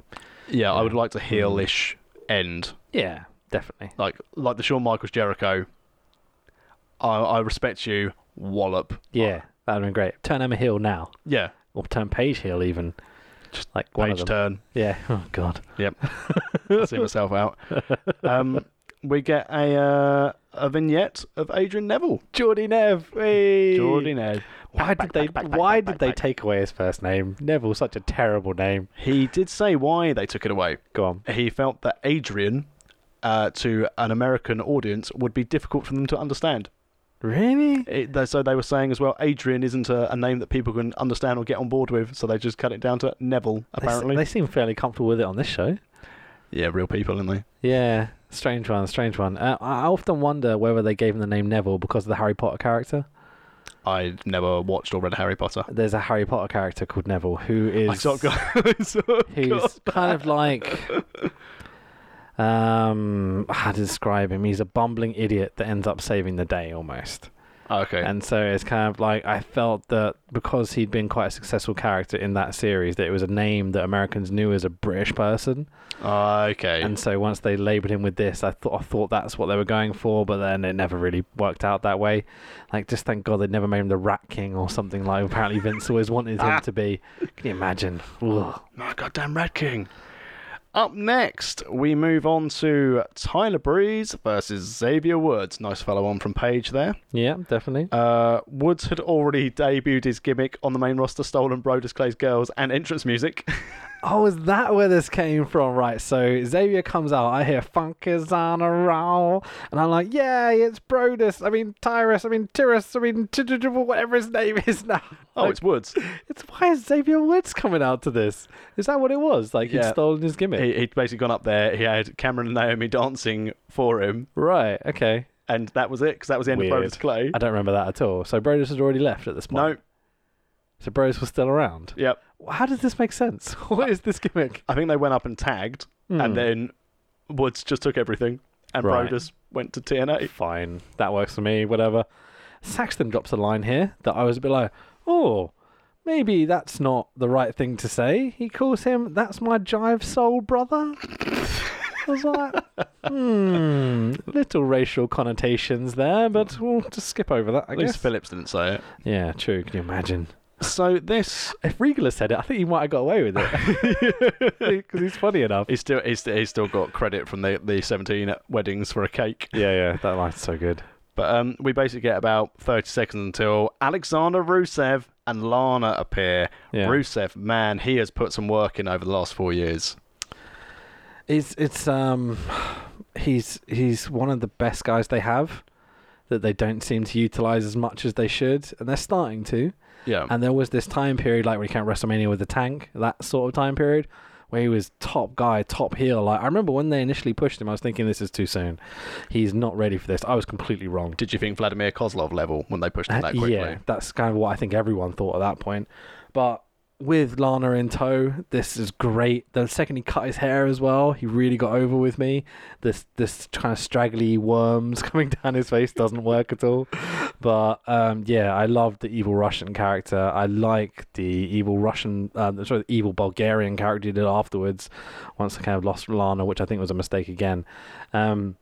The silly kind of leading into Rusev Day was fun, but I'd prefer to see him as an angry, serious heel. Yeah, I think unless they're going to go full face, and that will then lead back. Doesn't feel like WWE will ever go full face with him. No, but that would then lead into their plan, which I originally thought they had with Lana, was that she was going to become Sunny. My only issue with this is this match should have been allowed to go, and again showcase talent, and then Rawley and CJ Parker should have been squashed by Alexander Rusev. Yeah, that would have made more sense, definitely. What do you think about Tyler Breeze? A clear example, similar to we've alluded to on previous pods, that this gimmick would have worked better had Vince McMahon not been around. Yeah. Because I don't think he gets it. A lot of criticism of Vince McMahon... That's got to be true, isn't it? He doesn't understand modern times. That's a big criticism of Vince McMahon. He doesn't understand what people know, what people are into at this time. Yeah. So having someone come out of a selfie stick, he's probably like, why is he filming himself? no, Vince, that's not what... There's a purpose. This is... People do this. Tourists do this. And vain people hold this up and take pictures of themselves. Why is he taking pictures of himself? No, Vince, this is the reason why. But like the Prince of Pretty. Yeah. What an amazing thing to come up with. Like that alliteration. Like you can put it on t-shirts, like everything. I think a mistrick from a character on the main roster, and for Mike Dalton to transition from that to Tyler Breeze in NXT, because again through backstage sort of stuff that he was on his last run, same thing as him and Adam Rose. They're like, you need to change your gimmicks up or you're going to be gone. Right. And Tyler Breeze worked really well, and again he's a good in-ring worker, and it was great down worker. in NXT. Shawn Michaels-esque, not to that level, but he's getting there. He was getting there at least. And I think for Tyler Breeze, the fact he's still around is a good thing, because that character sadly died on its arse. Do you think they've Zigglered it, that it's gone too far now? Yeah, and I think having him feud with Ziggler to start with on the main roster was a massive mistake, because everyone's going to be like, oh, even Ziggler said it, you're supposed to be me, you're the next me. And instantly people have gone, oh, I'm bored of Ziggler, so I'm going to be bored of Tyler Breeze. I really think they've missed the boat here, because I think Tyler Breeze could have been such a great character to have on TV. Yeah, I think a TV character, and similar to what we said to earlier, I think he would have been a top-level enhancement talent. He'd be good as a face, good as a heel, great hand, IC level. Perfect Ted DiBiase kind of period, Yeah. A wrestler position on the card, I mean. Yeah, a wrestler who you could give a mid-card championship to, who would have meaningful matches, but he would be able to still have good matches without the titles. Can work heel, can work face, can change fairly regularly to suit what you need him to be. Like, such a good person to have, like a utilization, Yeah, because you can imagine... A utility player, sorry. That's the word I'm going for. And you can imagine if he was a face, taking selfies with the crowd, posting them on his Facebook or Instagram or Twitter. Yeah. Instantly, WWE would be lapping that up. Yeah, tapping into more of the showy Shawn Michaels side. Yeah. And as a heel, obviously, he's an obnoxious bastard. He's an easy one to do, yeah. Character-wise, it's so simple, but pulled off. I think it's probably very difficult to pull off. So stop saying pull off. I can't stop laughing. Very mature podcast. Don't get me started on footballer Paul Dickov. Footy lads. After the squash, we get our final vignette of the evening, and it's of our NXT champion, Bo Dallas, who his character at this time is I'm the good guy, but he's so obnoxious doing it. Oh my word. What we're talking about just then, Tyler Breeze with characters. Bo Dallas is this character. Fantastic. Yeah, I totally agree with you. Bo Dallas is hilarious. This gimmick is much better than I remembered it being. Like the part where he asks for the glass, the water, and he gives him a bottle. He's like, "Oh no, I don't drink out of plastic bottles. I have like a glass, please." It's absolutely hilarious. Like the photoshopped images of him with up in the background and the cookies and everything. Like this gimmick was hilarious, which leads me to wonder who's heel, who's face in this next match. I mean, the Bo Dallas character there is because he's supposed to be the good guy, but he's so goody two-shoes, the fans are supposed to hate him because he's so over the top. So Bo is the heel. That's what I assumed, yeah. Bo's the heel going to this, and Neville's the face going after the championship. But what a sign, because at the time, Bo had won the belt off Big E, and Big E had been doing his 5 counts and was undefeated. Yeah, yeah. And then having Bo Dallas beat them shows they know that they've got a lot of faith in Bo Dallas. And you're starting to see it a bit more now back on Raw. Used to Raw. have a lot of faith, yeah. Like the B team stuff is funny. I like it. Prior to that, since joining up from the main roster, Jesus, it's had nothing. He had a great T-shirt. Oh, the Believe one. Yeah. All you've got to do is believe. I wonder. I never enjoyed that character. I'm going to be honest. I wonder if in the future they are ever going to openly acknowledge Bo and Bray. They've started to, because there was a promo this week.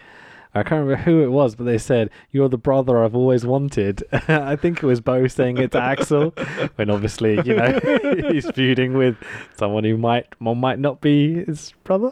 It is amazing, though, of the two wrestlers, how different they are. They're brothers, and then you look at IRS as their dad. Yeah, yeah. It's like, you guys are really character-driven. Yeah, it's funny when you first saw Bo dressed as Bray Wyatt. Thank you very much. How similar he looked and how well he did the gimmick and the voice and everything. Yeah, that was really fun. So we're into our main event of the evening, and similar to how classic ladder matches before with Razor and Jeff Hardy, Big Nev walks under the ladder. He doesn't believe in bad luck. He's got the confidence in himself to do it. And I love that this little story where Bo won't do it. And he goes and he kind of walks up to the ladder and you think, is he going to do it? And then he's like, no, I'm just going to walk around this. I thought this match was quite entertaining, start to finish. It's not the best ladder match you're going to see. Yeah, I enjoyed it. I didn't love it. Did you not? No, I think it was good. I found myself not paying attention as much as maybe I would if it had been more involved. I think this is mainly to do with I think Adrian Neville is one of the greatest wrestlers this country's ever produced. I think he's outstanding. I think Bo is a bit mediocre, and I didn't quite get the story coming into this either. Other than Nev is number one contender, and Bo has been champion for a while, I think that was their booking. And I wonder, with the ladder match itself, is Bo having to be more aggressive because he's not a high flyer? Whereas sometimes when you get these ladder matches, you've got people who are capable of doing or pulling something out, doing something from the top of the ladder, or do something from the top rope. And to have that slightly different dynamic to a ladder match, I don't think their styles gelled brilliantly for a match. And adding a ladder match into it, I'm assuming Neville had done many before, but I wonder if this is Bo's first ladder match. It's funny, in the opening promo they both say, "Oh, this is the first time I've ever been in a ladder match," and I'm absolutely convinced that Puck at least has been in Dragon Gate for a long time before this and had done plenty of ladder matches on the Indies and in Japan. I don't know about Bo. Honestly, I can't remember a specific ladder match either of them have been in before this, so they might not have ever been in one either. Didn't happen in WWE. Didn't happen. Yeah, exactly. That's how Vince sees it, at least. So one of the first notes I've got here is when Bo traps Neville's leg in the ropes to go and get the ladder. And again, playing into his character, it's a case of, I'm not getting involved in this mess. I'm going to tie up in this rope. I'm going to walk out slowly. I'm going to go and get that ladder. It's a good moment, yeah. It's clever. But obviously, as one would expect, Neville managed to free himself, baseball slide into the ladder. And then we got a lovely plancher from Neville. Man, he's so good. He's so good in the ring. He's so hench at this point as well. Like, he's big and muscular, which he never really was. And he got even more jacked years on. He's yeah. Like, do you remember seeing him as a young lad on the British Indies and such? Like, and just thinking how good he was. Then he got that PWG booking and sort of started to kind of be pushed around. Ended up going to Dragon Gate for a long time when they were on their real high run as well. And it's being in Dragon Gate around like Masato Yoshino, BB Hulk, Naruki Doi, which were all hench dudes. Like they used to have a group called the Muscle Outlaws. Okay. And that's when he started to get big. So I'm absolutely convinced it was hanging out with them, their routines, their supplements. Let's just call it that. Is how he got so big. Everyone loves whey protein. Mate, I remember sponsors of the podcast today. Seeing Puck before he went to Japan and being a young, plucky, happy to be their underdog guy, and when he came back from Japan, taking himself as a serious wrestler. And you could see he was determined to be like, I am going to be the top guy. I'm the man. I'm a serious talent here. You need to pay attention to that. And once he started to get that across in his character, that's when I really started to take him seriously. Yeah. And he's still got that at this point here. Like, you can see he's focused. He's determined. And I think it's a real shame that this, I think, all came about due to having to drop a belt to Enzo and money about not being on the WrestleMania DVD, allegedly, why he's basically just said, you know what, I don't need this. What is his current contract status? Employed, but not paid. Weird one. So he can't go anywhere else right now? No. So, and I think that's, again, smart from WWE because they know they've got something that people would want. You know where he's going if he is leaving? TNA? Come on now. Well, you already saw the tease of Bullet Club originally when he first basically walks out, but he will be... Mate, think of that junior scene with Puck in there. Do you think he'd do that, or would you think he or would you think he'd hazard his chances at a UK Ring of Honor? Not Ring of Honor, would he hedge his bets coming home to be on World of Sport? No, screw that. He's got massive... he's got higher ambitions than World of Sport. Like, no disrespect to World of Sport. It's an important thing. I'm very happy it's happening. I wish the roster was a bit better, but anyway, it's got Doug on it. It'll be fine. Yeah, exactly. As long as Doug's there, it'll be fine. I'll still watch it every week as much as I can. Thing with Puck is that you send in, he goes to New Japan, comes into that indie scene, has matches with Ospreay, Kushida, Taiji Ishimori, like Hiromu with his neck isn't absolutely broken to pieces. Like, there's easy matches to have there, like 5-star. They'll burn the house down. Just let him go. Let him do the stuff he used to do, what we know he can do, that he's capable of. And then push him to that upper mid heavyweight scene. Yeah. You know, first he starts to lose to Makabe and people like that, but then eventually he starts to get over like a Suzuki or like someone like that into that main event scene, and I think they could make him AJ Styles level good. Back to Neville getting a mini beatdown from Bo. Bo tries to ram a ladder into Neville's face, but misses, and it slides into the ring before Neville backdrops him onto the ramp. Another ramp bump. Ouch. Yeah. Tries to climb, but again is taken down, and Bo uses the ladder as a weapon, sets it up on Neville, and climbs. I've just put ladder owies. Ladder owies. There's lots of them. Neville runs up the ladder for a tornado DDT. There's so many spots in this that you can just run off that were just absolutely amazing. Like, there were some really good moments. Don't get me wrong, I just felt like they weren't purposeful enough sometimes. But shortly after this DDT, when the ladder fell over and cracked Neville right in the head. That looked painful. Oh, it looked awful. Ladder owie number 2. I mean, he carries on and sort of launches Bo into the corner with the ladder in there. At this stage, I wrote, not too many high spots. Do I like it? Because I'm still not sure. Because there weren't many high spots in this for ladder matches. We've got the plancha, we've got the run up the ladder, tornado DDT. I don't know if they're trying to let their ring work tell the story. You got to remember that nowadays, in 2018, when we're watching this back, NXT is its own thing. It has big stadium shows. It has big arena shows, I should say.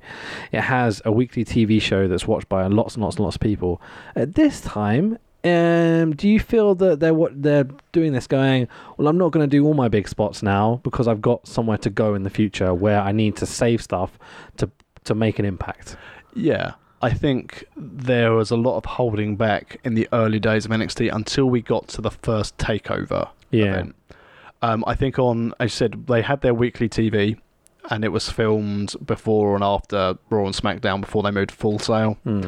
And then that's when I think you start to get a bit more character development, a little bit more interest in the brand. And when people started to build up on these takeovers and they started getting amazing reviews, and I'm sure in the future pods we'll cover some of these takeover events, but that's when people realised we can be free.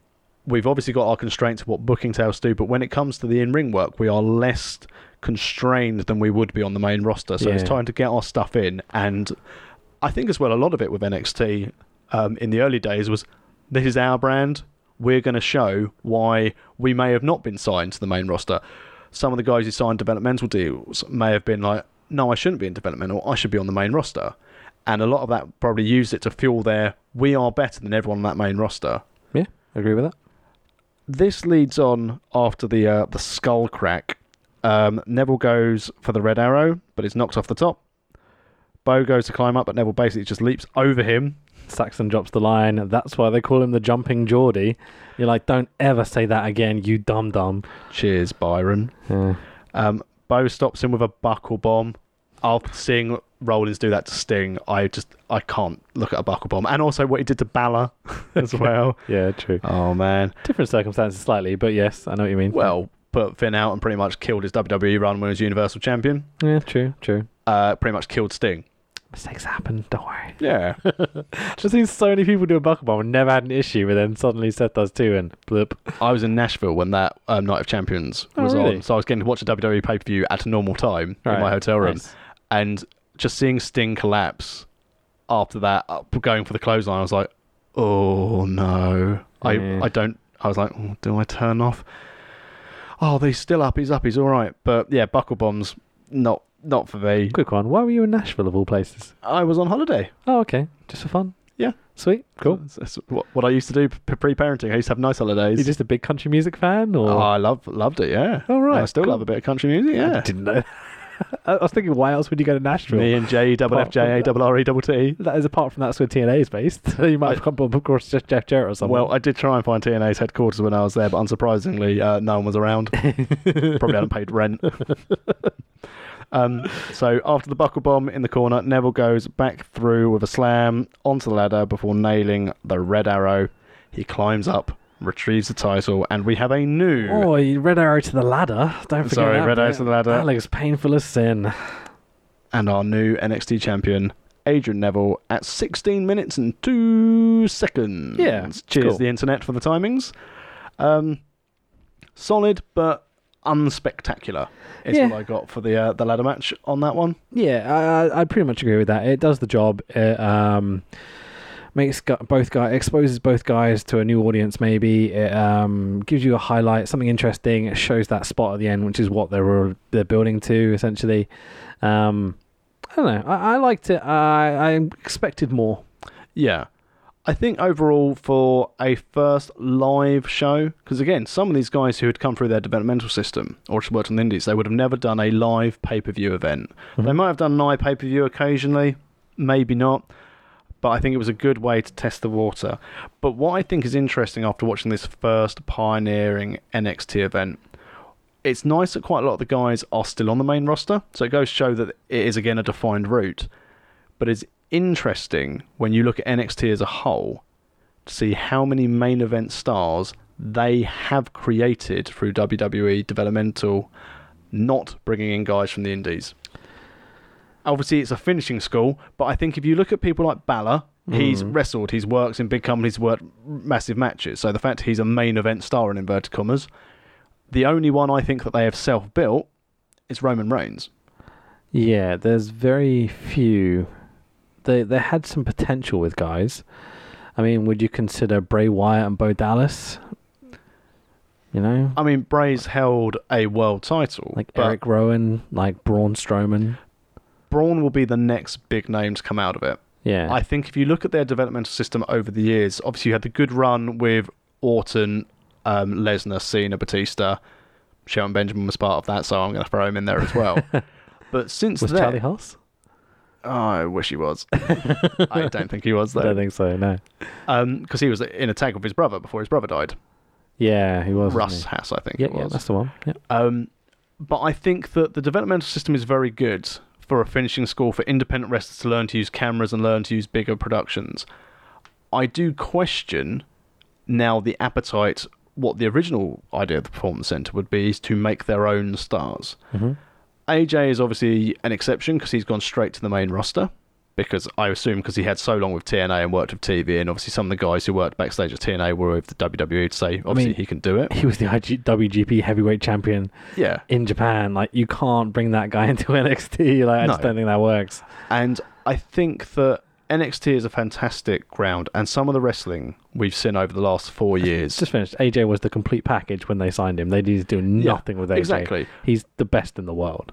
But again, they've signed an independent talent.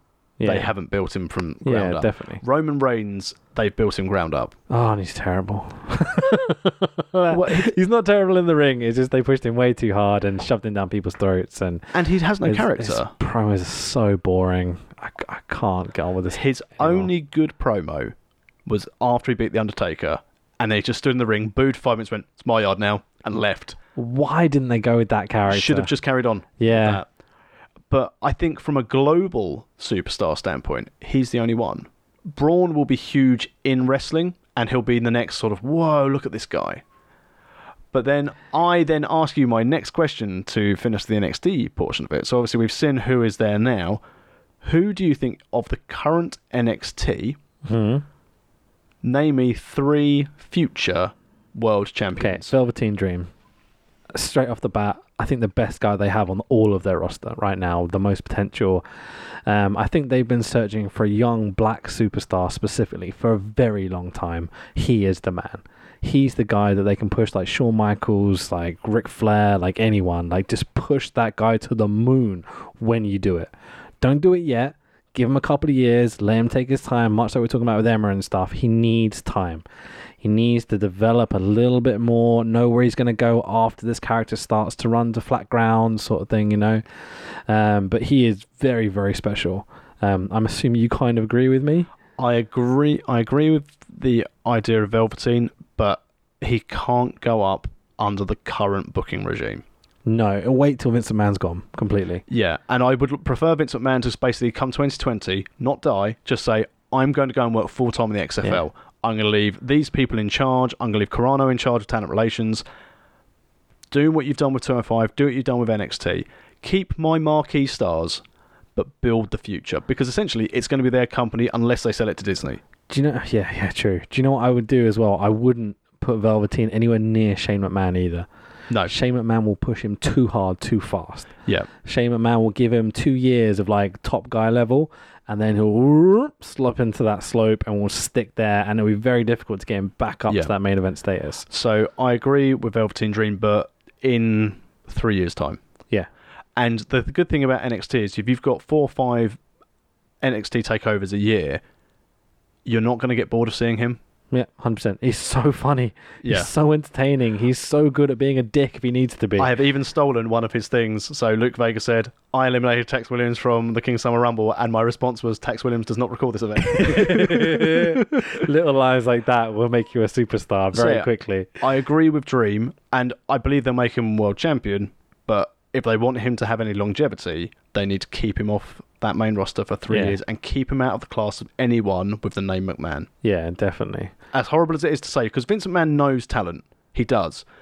But he doesn't know talent who isn't bodybuilder big.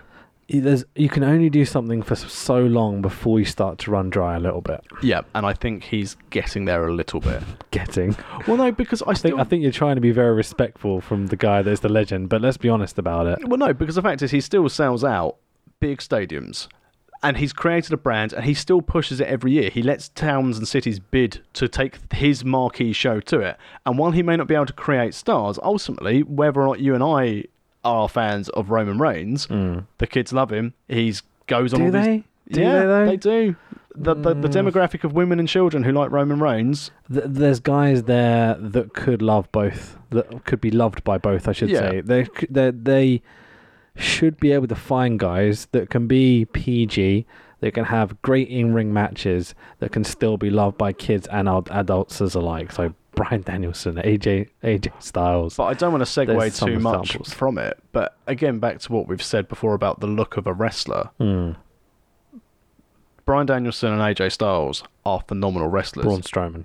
Yeah, exactly. But that's fine. Braun Strowman, and he can go in the ring. And I think he, as long as he stops eating sort of 73 hamburgers when he's out and doing ride-alongs with Alexa Bliss, then he's got a good future for it. But again, he was only signed because he's a big boy, and it turns out that he's got a real aptitude for learning wrestling. He's got his character's there as well. Yeah, but the thing is, though, I go with the approach of that Vince still knows what the casual audience wants, and that's who they book for. You want to see these guys still do the amazing matches like Danielson, like AJ Styles, but ultimately you still need to have that marquee name, that marquee face, that look of a wrestler for his wrestling company. And again, I don't agree wholeheartedly with it because, again, being in so deep where I am to, I will watch wrestling even if it's rubbish and I'll still keep coming back. I'll pay network subscriptions. I'll go to shows. But I think Vince McMahon knows what a wrestler looks like to the casual fan. Triple H knows how to book a wrestling show. Yeah, definitely. So, sorry. Triple H has to be the future. So that's my first That's guy. first one. Number 2. Okay, so now I'm struggling to pick between 3 or 4 different people. Okay. It's very difficult. I'm going to have to go Adam Cole. Baby. Thank you very much. I was hoping you were going to do that. He's got the experience. He's a guy you can put on the roster right now as a top heel, and he'll be absolutely fly with it. Like, he might get over as a face accidentally, which is the problem with Adam Cole. He's almost too good, and the gimmick's over, and he's very likable. You get that Bobby Roode thing happening. But yeah, Adam Cole is absolutely outstanding, especially with the Undisputed Era next to him. Like, just keep Kyle O'Reilly doing his GIF-worthy faces every 2 seconds, please. He's so funny. Third one. So I'm struggling to pick between a few, okay? Kairi Sane would be the first one on my list. Shayna Baszler would also be another one on that list. There's 2 others. Aleister Black. And I'm going to throw Andre Almas in there as well, even though he's just been put up to the roster. Because I don't know how I would pick between those. Honestly, I'd think it would be Shayna Baszler and Almas are the 2 that I'd pick from my roster. Like, I love Aleister Black. I love Kairi Sane. There's other people that do similar stuff. Yep. Andre Almas, much like with Velveteen Dream, is a young, talented Mexican guy who has everything going for him right now. As La Sombra, he used to make Lucha tolerable to watch because his matches were so good. Okay, in CMLL, he was the best. I used to remember watching bits and bobs of CMLL and thinking, this is all right, this is okay. Who the hell is that guy? Because he is amazingly good. And when he first came to NXT, it was okay. It was a bit hit and miss, a bit Sin Cara-esque in places. Yeah. Like, I think you know what I'm saying. Since the last year, since they put the belt on him and his jump up to the main roster, he's been so good. You're finally starting to see that Ingobernable's character coming through. He has really benefited from having a mouthpiece as well. Yeah. Because his in-ring talent was phenomenal, but having Zelina Vega there... Austin Aries, his wife. Yeah. Awkward. He's a little, yeah. But, yeah, he is a... I think they'd be very, very neglectful of their talent if they don't capitalise on Almas. Think of the money they could make out of that Mexican viewership. Yeah, It's exactly. him as a top guy. Yeah, and again, I think he could do... I mean, he's got to be heel for a long time. They can't Del Rio him and go, we need a Definitely. face guy for this Mexican tour and just turn him face. No Not point. yet. No, definitely. You always have him up against other Mexican guys that are faces in Mexico. Yeah. That audience is very much, they're going to cheer their hometown crowd no matter how he's booked Yeah. or how he comes across. It's just how Lucha kind of works. So yeah, you always book him against Sin Cara. Have Sin Cara come out, do the flips and stuff, you know, the trampoline or whatever. Got that trampoline. Yeah, in Mexican mask, Mexican gear, you know, full go the gimmick. Have Almas come out and be like, I'm the greatest American champion ever. You know? Exactly. Easy money. I think they've needed for a long time top superstars from other people that aren't just white boys, basically. Yeah, they need a mix. Yeah. And I think Aleister Black, will struggle on the main roster. I think he'll get lost. I think the same for Kairi Sane. Yeah. Unfortunately. If Triple H books him, maybe not. But I agree with you. If he's booked as a mediocre mid-carder, that's how he's going to be seen. You know, Yeah. There's no way of getting around that. As he's got a different look, he would need to come in and basically run through everyone. Yeah. But as a face. I think Vince sees him as CM Punk as well. Yeah, definitely. I think that's a big negative against him in Vince's eyes. Anyone who sits down cross-legged. There's a little bits, isn't there? You know? You can see him doing a GTO and stuff like, GTO? That's not the word, man. GTS or something. But please don't. Whatever you do, Ali, just be you and be this evil demon character with the best fucking theme music in the whole WWE right now. At the moment, though, Vince would be like, I'll put the Ascension with him. Yeah, very much so. Yeah, anything gothy, anything like that. I think as well... Oh, that'd be terrible. Please Can don't you do imagine? that. Whatever you do. I'm sure Vince listens to the podcast. So Imagine we listen to this back in a year's time. We listen back, and go, "Oh, I predicted that was going to happen, and look how bad it turned out to be." Can't believe the Ascension are now triple world champions on the Freebird rule. Oh, mate, if it went great, that would be awesome. But it's just never going to, is it? My days. What about Shayna Baszler? Baszler will serve a purpose to go up and fight Rousey. Yeah, but if they've got two MMA ladies on the main roster, yeah, only one will survive, and it'll be Ronda Rousey. I think what they'll do, if they're sensible, they'll have Rousey on Raw, Baszler on SmackDown, and then they'll have a Royal Rumble interaction, or get into it in the Women's Royal Rumble, and then build onto that to a Mania match. There's so much you can do with this. Yeah. Like, I honestly, because think about how dominant Rousey is.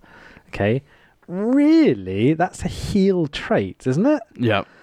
So, like, can you imagine if they build Rousey up to be this amazing face, and they get to WrestleMania, Royal Rumble, whatever, and then they come up against Baszler, and they build it up, and then they just hug and embrace and, like, start beating up all the faces, and it's the two of them with these dominating heels. Not for me. You not like it? Not for me. Oh, I think it'd be great. It's something you don't see coming. You know, they need to build up both women as undefeated monsters, because then you've got a chance to have... But then if they don't actually face off against each other, that's even better, because it's like, oh, I hate you so much, you're not giving me what I want. But again, where's the end game? I guess going forward, then they could fall out and have their feud, but then they wouldn't be... Kyrie, Asuka, Flair, there's so many good faces they can come up against as well. Yeah, I could see it happening, but I think that as they're going to do an all-female pay-per-view in October, yeah, I think WrestleMania 35 will be the first women's main event of WrestleMania. Oh, you think? And I think it'll be Rousey against Charlotte to main event Mania. Mate, I don't see it. I don't see them doing because it. The thing is, you're not going to have Brock come this Mania. You may or may not have Cena. I doubt Undertaker will be around. Right. Unless you have Daniel Bryan and The Miz main event WrestleMania. It's not a main event match. Well, it could be if they build it right. Miz should never main event WrestleMania, in my opinion. It was so really? bad last time, yeah. But again, that was I love Miz. He's a really, really good worker, great promo guy, not main event wrestler for me. But if they can keep off Miz and Daniel Bryan until then, I know they teased it at SmackDown last night. They're doing it at SummerSlam. Yeah, so they've killed it. But if you look at what potential... It doesn't mean they need to finish it at SummerSlam. Pointless. You get a BS finish and, Dragon goes out injured for 6 months. No, it needs to be one and done. And then Bryan retires safely and doesn't cripple himself. That's not how WWE book, though. I know, that's dream booking, ideally. Yeah. But if you look at what other potential main event feuds there are going into it that you haven't seen already... I was racking my brains trying to, outdo everything you say. I can't think of anything that works. Logically, it makes sense. They're on the cusp. I mean, they're riding the wave. AJ Styles, a big heel. AJ Rusev. That's the main event. Wouldn't sell tickets. Well, obviously, WrestleMania sells tickets. If you put that as a marquee, people would go, who are they? Whereas if you put Ronda Rousey, name factor, that's Ric Flair's daughter. So I think, obviously, they're going to have more people on the main event. You've really sold it to me. Because they're on the wave of the women's evolution. They've had a women's Royal Rumble. They're going to have a women's main event of WrestleMania in the next few years. Why not do it now while Rousey's still hot and people are interested and people haven't got bored? It'd be a good main event as well. Yeah, exactly. Those two have a hell of a match. In New Jersey, where people would be wrestling fans, they wouldn't crap all over it. Oh, put Roman in the main event. I don't think you know New Jersey sports fans, though. They're a bit brutal. Yeah, but they are. But they after 6 hours in boiling hot stadium, they'd want to see it. Again, if they don't clash. And you'd have to have at least 2 warm-down matches before it just to make sure the crowd's hot for it. So Roman Reigns. Have Roman Reigns' job to Taker in 2 minutes before. But that's the thing. I don't even think you'll get Taker at Mania 35. I wish he would retire already. I love Taker, but it's depressing seeing him come back every time. The only other thing that I could see them doing, which they won't, can you imagine if they did? Because he's teased it. Go on. Ciampa versus HBK. No, come on. No, definitely not. There is one guy I could see main eventing over them, Braun Strowman. That's going to be a name that we're going to know for a long time. If he can stay healthy and not Andre the Giant here put on lots of weight and get fat and all this issues that you have with a guy that big. If he can stay healthy and can keep that character going and become a full heel, I think he needs to be. Yeah. Heel Strowman, face Daniel Bryan, main event WrestleMania. Yeah. But again, they would need to build Braun as a monster heel for over a year. Yeah, and they're not name recognition, I'm very aware. Yeah. But you could still have Flair and Rousey just beneath them as the women's main event. Yeah. And then have... I don't think so. I think you're right. I'm just saying, playing devil's advocate a little bit. Other than that, and other than from a booking standpoint of Miz Bryan, I know you're not a fan of him going, and they're going to ruin it and do it at SummerSlam. I don't see any feud that could main event WrestleMania that I go, what? Miz hires Strowman to beat up Danielson. There's your main event. He's got the money from Mr. and Mrs., whatever their USA show's called. That's a great story. Let's book it. Let's do it. Not as bad as when $1 Million Man bought the belt off Andre. Yeah, true. I do love like that sort of scenario, like a finger poke of doom. Though I know a lot of wrestling fans hate that stuff, but I love it. I love when like they crap all over what you want to happen because it just makes you hate it so much. As long as they give you the payoff afterwards, then yeah, I'm fine with that sort of stuff. And to tie up the NXT portion of anything we're talking about now, do you ever see anyone on the current NXT roster main eventing WrestleMania? Yeah, Dream, Velveteen Dream. Yeah, 100%. Yeah, he's Ric Flair, he's Shawn Michaels, he's everything. He takes the risks of Jeff Hardy.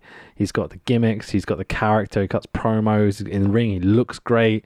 You know, he's different to what all these white boys at the top of the card, as I've been saying, you know. He's the man. For me, he's the future of WWE by a long way. Got amateur background, you know. I agree. Adam Cole, maybe? Adam Cole could. I think what would have been a potential for a WrestleMania main event, had Daniel Bryan not come back, would have been Johnny Gargano doing a Daniel Bryan-esque story. Yeah. But because Daniel Bryan got cleared, Johnny Gargano has no future in wrestling. This is going to be controversial. I don't really rate Ciampa or Gargano. I like both guys. I think they're good. They're not main event WrestleMania, though. I rate Ciampa more than Gargano. Me too. I don't really get Johnny Gargano. He's the good foil for Ciampa's heel character in NXT. The story's been booked very, very well. Ciampa's got more to him. Gargano's got one dimension. Yeah. I'm the underdog, and now I'm being beaten up. Ciampa's facial expressions are up there with the very best of them. Yeah. You book him like Triple H was booked. Yeah, Ciampa. Yeah. Too right, mate. Yeah. That heel, I am the game, Triple H. You could give that gimmick straight to Ciampa right now and he'd fly with it. Yeah. You know? The problem with both guys is they're smaller. And I think that will hinder them. Yeah, true. But it's a new world, you know? It's a new day. WWE are pushing smaller guys like to those main event statuses. You don't have to be a giant so much anymore. No. And I think they do need those giants, but they've got them. Right. Do you want to play a game? I have a small admission to make as I quickly scrolled through my notes. Go on. On my Google Docs, I don't appear to have saved my quotes for promos with a Z. No, you not get any. No. Okay. I was quickly trying to Google some, just in case I could try and find them. It's fine. You can play against me. Or we can play a different game. Oh. We could do Guess Who, because that's easy. We just have to bring up the roster. Let's get I've got 5 here. So if you got 3 right, then we could do it. Yep. Okay. I'll go with that. Do you want to do that? Yep. Okay, so promos with a Z. We're going to do promos with a Z. Hooray! The award-winning game sponsored by, Ecover. Cue the music.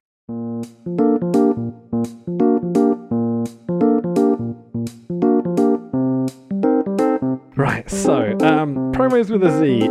This week I've done the Dudley edition. Okay, amazing. But I've taken a bit of a twist with this Dudley and been broad with the family of Dudley. Okay? So, the quotes will either be from Bubba, or Bubba Ray, or Bully Ray. Okay, they all count as one person. Okay, Spike Dudley. Nice. I'm assuming you're familiar with. Everyone loves a teacher. How much ECW have you watched? If you're going to go outside of Big Dick Dudley and Sign Guy Dudley, I may not have any more quotes. Okay, so my third choice here is part of the Dudley faction in ECW and the greatest ring announcer of all time, Joel Gertner.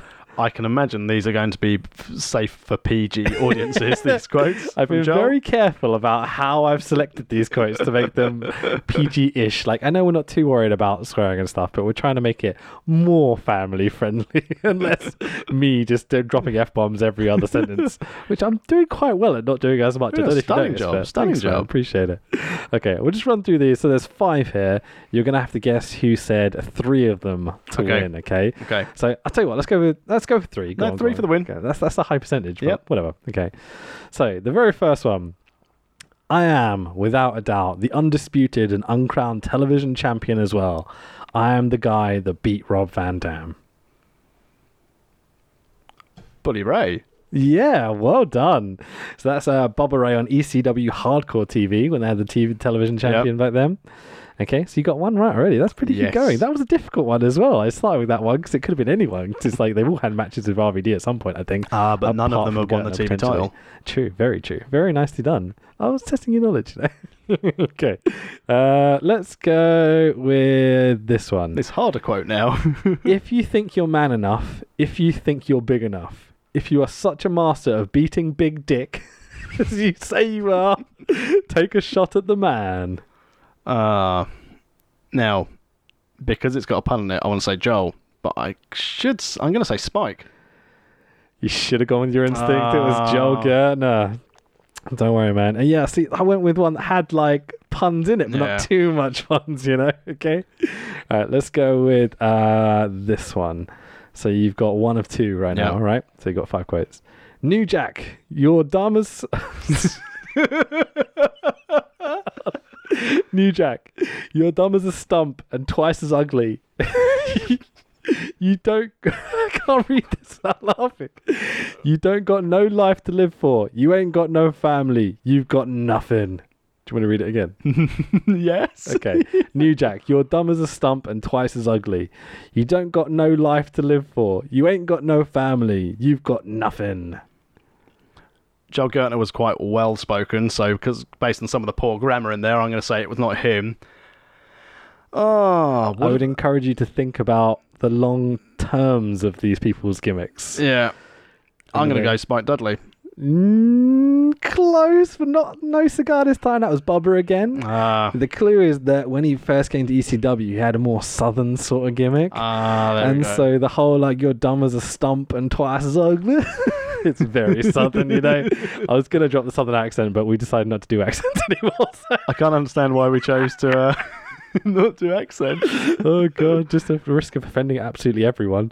Okay, let's go with this one. I am dripping with sarcasm as your girlfriend is dripping from orgasm. I want to say Spike, but I'm going to say Joel. This is a good one. He's going to have to drop one in there, you know. What a line, though. I'm dripping with sarcasm as your girlfriend is dripping with orgasm. Just because it had ism at the end. I It's like, wonder yeah, why fits. TNN dropped ECW. Joel Gertner is my favourite gimmick of all time, I'm going to be honest. Like, Men are from Mars and women are from Venus, but when they come to my town, they can... And then Joey Styles cuts him off. so many good lines, man. All right, Right, okay. this is the one. Line 5, it's 2 apiece. I've got to find the one I haven't done yet. Okay, let's go with this one. I've been thinking about you all week. Tonight, I promise to give you what I almost gave you on SmackDown, and I always keep my promises. Spike Dudley. Hey, you win. Some Molly well played. Well played. Yeah. Good. Well remembered. Yeah, like oddly, finding Spike promos was actually harder than I thought it was. Really? Like he didn't cut that many in ECW apparently. Like I couldn't find any from ECW at all. I was too busy being thrown into the crowd and crowd surfed around. Pretty much. I seem to remember him cutting these kind of like angry promos, but he was basically silent in ECW. He only really started to talk when he went to WWE. So yeah, well done. You won. Way! Da-da-da-da-da-da. So there's the Dudley edition, even though the third one technically wasn't a Dudley, but it's part of the family. He was with so. the Dudley, yeah. Yeah. Oh, wonderful episode of promos with a Z. What are we doing next week? Next week, I believe it is your pick for a Shikara show. Next week we're going to do Shikarasaurus. Yes! I'm leaving that in. Thank you. Next week, we're going to do Shikara's Shikarasaurus Rex, How to Hatch a Dinosaur from 2012, which is my favourite period of Shikara. How much of Shikara have you seen? I've only seen a sampler DVD and a few bits online, so I'm looking forward to watching a full show, start to finish. So I was a big fan of Shikara, so this should be quite a fun one, because this is the time period that I follow a lot of, so I can maybe do some of the backstories and things for you. Excellent. But yeah, it's a hell of a show. It's a lot of fun. Like, Shikara is never the greatest wrestling in the world necessarily, but everything else that surrounds it is everything I love about pro wrestling. So yeah, I'm really looking forward to that. And I'll save everything else I'm going to say for next week, because it's amazing fun. I enjoyed this week. It's good. It was a good show to watch. Nice short one as well. Yep. Meant I could watch more G1, so that's all good. We'll obviously do a G1 special at some point, just to make sure we can fit some of it in. Maybe we'll do the final and do a bit of a roundup leading into it, because there's too much to talk about. If we try to cover the G1 in total, we'd be here for 20, 30 hours just trying to cover it. It's too much. But if anyone would like us, if there's a particular show or a particular promotion you'd like us to review in our own special way, let us know. Anything but AAA. Even if it's AAA, we have the right to reject what people request. But if there's a show, I will reject it. Don't even bother. Well, you can if you want, but I'll just tell you to sod off. So, but let us know on our Facebook page, www.facebook.com/World of Wrestling Podcast. You can find all the links to where you can find us on iTunes, Stitcher, Acast, Player FM, on worldofwrestlingpodcast.com. Yep. I'm on Twitter at TheTaxWilliams and Instagram at TheTaxWilliams. Yep, I'm on the same as Rich Be Thy Name. You can follow me everywhere. And this has been the World of Wrestling Podcast. Thanks. Just stole Cabana's gimmick. It's my lifestyle, isn't it? Oh, excellent. Bye. See you later.